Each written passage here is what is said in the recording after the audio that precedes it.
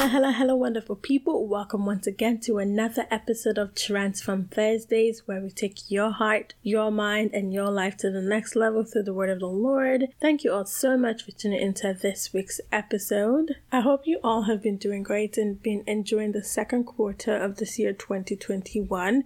I pray that the Lord God Almighty will continue to lift you up, take you deeper in Him, and help you to see where you need to see in terms of the path that you need to go for the rest of this year 2021 and for the rest of your life, in Jesus' name. Amen. So on this week's episode, we are going to be reading and looking into the book of Hebrews chapter 11 in verse 6, where it says, "And it is impossible to please God without faith. Anyone who wants to come to Him must believe that God exists and that He rewards those who sincerely seek Him." And in the New King James Version, it also reads, "But without faith it is impossible to please Him. For he who comes to God must believe that He is, and that He is a rewarder of those who diligently seek Him." So from the title of this episode, you can see that it reads to be to please God. And I think the first thing that we need to first of all ask ourselves is, what is faith? Because in verse 6, it is saying that it is impossible to please God without faith. And in the book of Hebrews chapter 11, that same chapter that we just read, but in verse 1, it says that faith shows the reality of what we hope for. It is the evidence of the things that we cannot see. And so many people say that faith is trash, faith is hope. I also see it as the faith is the initial tangible thing that is present. It is the reality of what we believe, and it is what we choose to do or act in before what you hold dear comes into realization. I say this because even in that latter part of verse 1, when it says that it is the evidence of things that we cannot see, so which means you have to have faith in God first before you see the things. As humans, it's very easy for us to want to have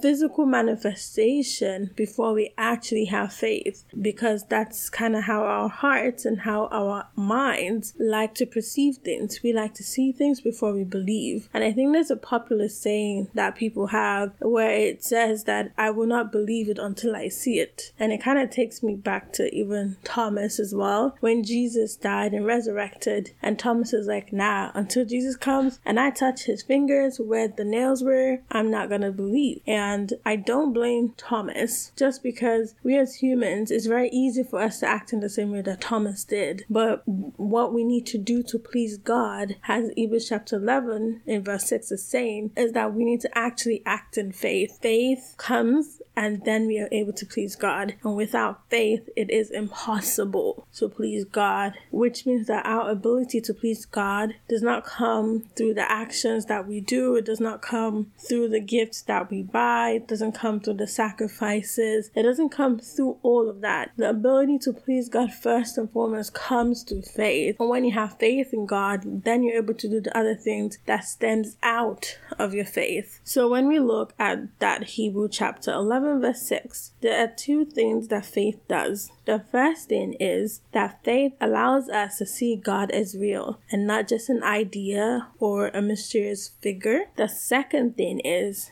that faith allows us to see that God isn't a wicked taskmaster, but He's a loving God who also rewards, and He also makes Himself available. So in looking at the first portion of the fact that God is real, the fact that the author here is telling us that anyone that wants to come to God must first believe that God exists, lies on the fact that first and foremost, we need to see God's sovereignty in everything. We need to see Him as Yahweh. We need to see Him as the Alpha and the Omega. We need to see Him as the one that truly rules all the affairs of man, all the affairs of this world. We need to see Him as the one that has a final power and authority. And when we see Him as that, when we first of all recognize His sovereignty, His lordship, His rulership, that is the beginning of pleasing Him, because you cannot say say that you are going to worship God and have faith in God and please Him if you don't even believe that He's real, if you don't even believe that He is God? And I really believe that being the first thing that we need to do, because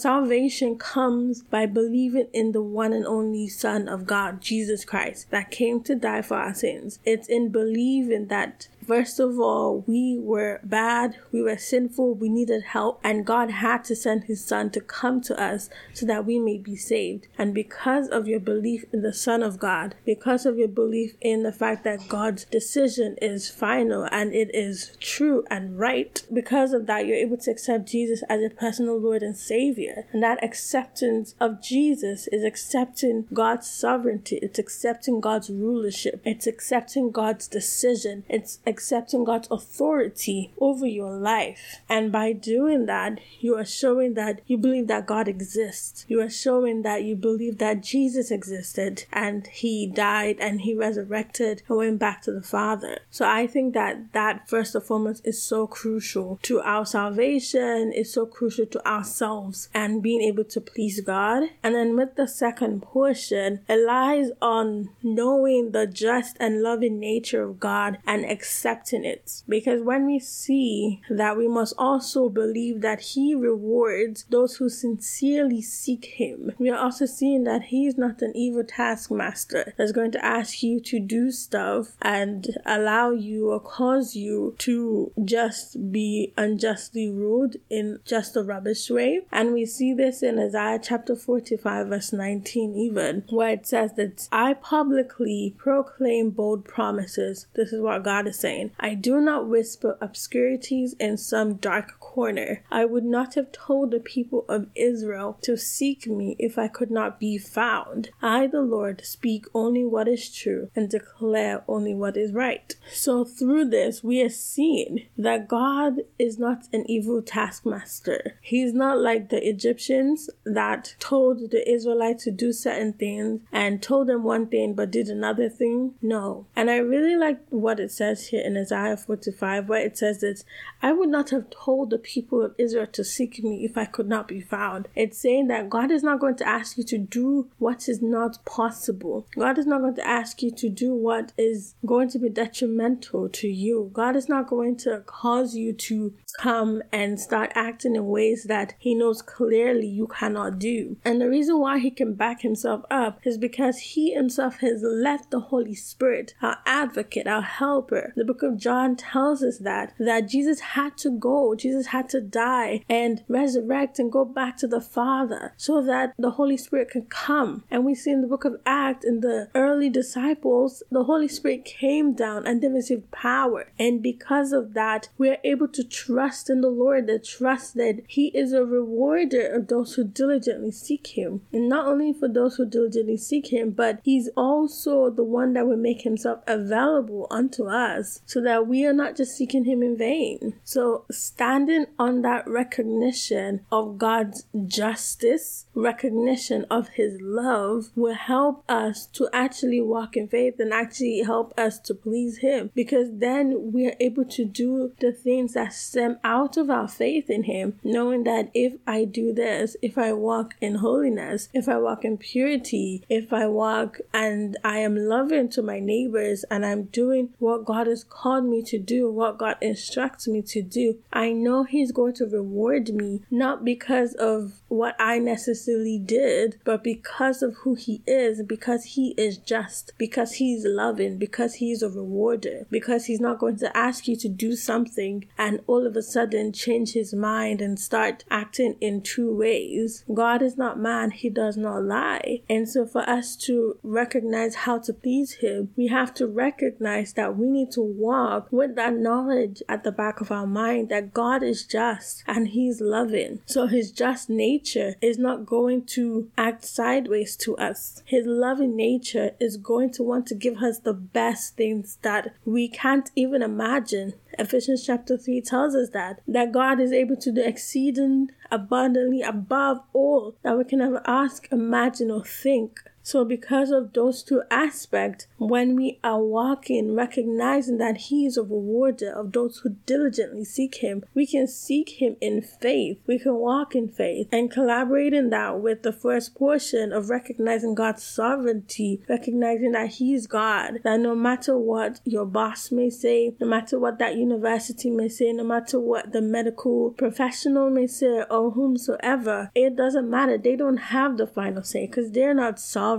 They just have temporary delegated power. But God is the one who gives power to all flesh. He gives authority in whichever way, and he can take it out if he needs to. So by us recognizing that, we are showing that we believe in him. We are showing that, you know what, God, I trust in you, that you have this authority over this person that has temporary delegated power. And because of that, I can move to you, I can pray to you, I can seek you, I can trust in you, I can ask you, I can come to you. And I know that you will do what you alone can do. And I know that you will walk in a way that would be for my benefit ultimately, regardless of what it looks like in the present tense. And by following this, by doing this, by looking into this Hebrews chapter 11 verse 6, we are able to please God because we are showing him that we trust in his power and trust in his love and trust in his authority. And when we are shown that we trust in him, he rejoices because he knows that we're not going to be moving up and down, fretting, worrying, moving left and right. We're going to stand still in him and know that he's the Lord. We're going to stand still in his power and know that no matter what comes our way, we're going to be fine. We're going to be just fine because we have the one that loves us and actually has the power to do what he needs to do. So I know this was short. It was kind of brief today, but I hope that has been a blessing. I hope you are able to see Hebrews chapter 11 verse 6 in a different light. And I hope that you take some time for yourself to go into the word and look at it and look some more into the verse and the corresponding verses and just recognize that to please God, that's what you need to do. And everything else, your actions, your giving, everything else stems out of recognizing his sovereignty, his love, and his just power. So thank you all so much for listening to this week's episode. Bye and God bless you.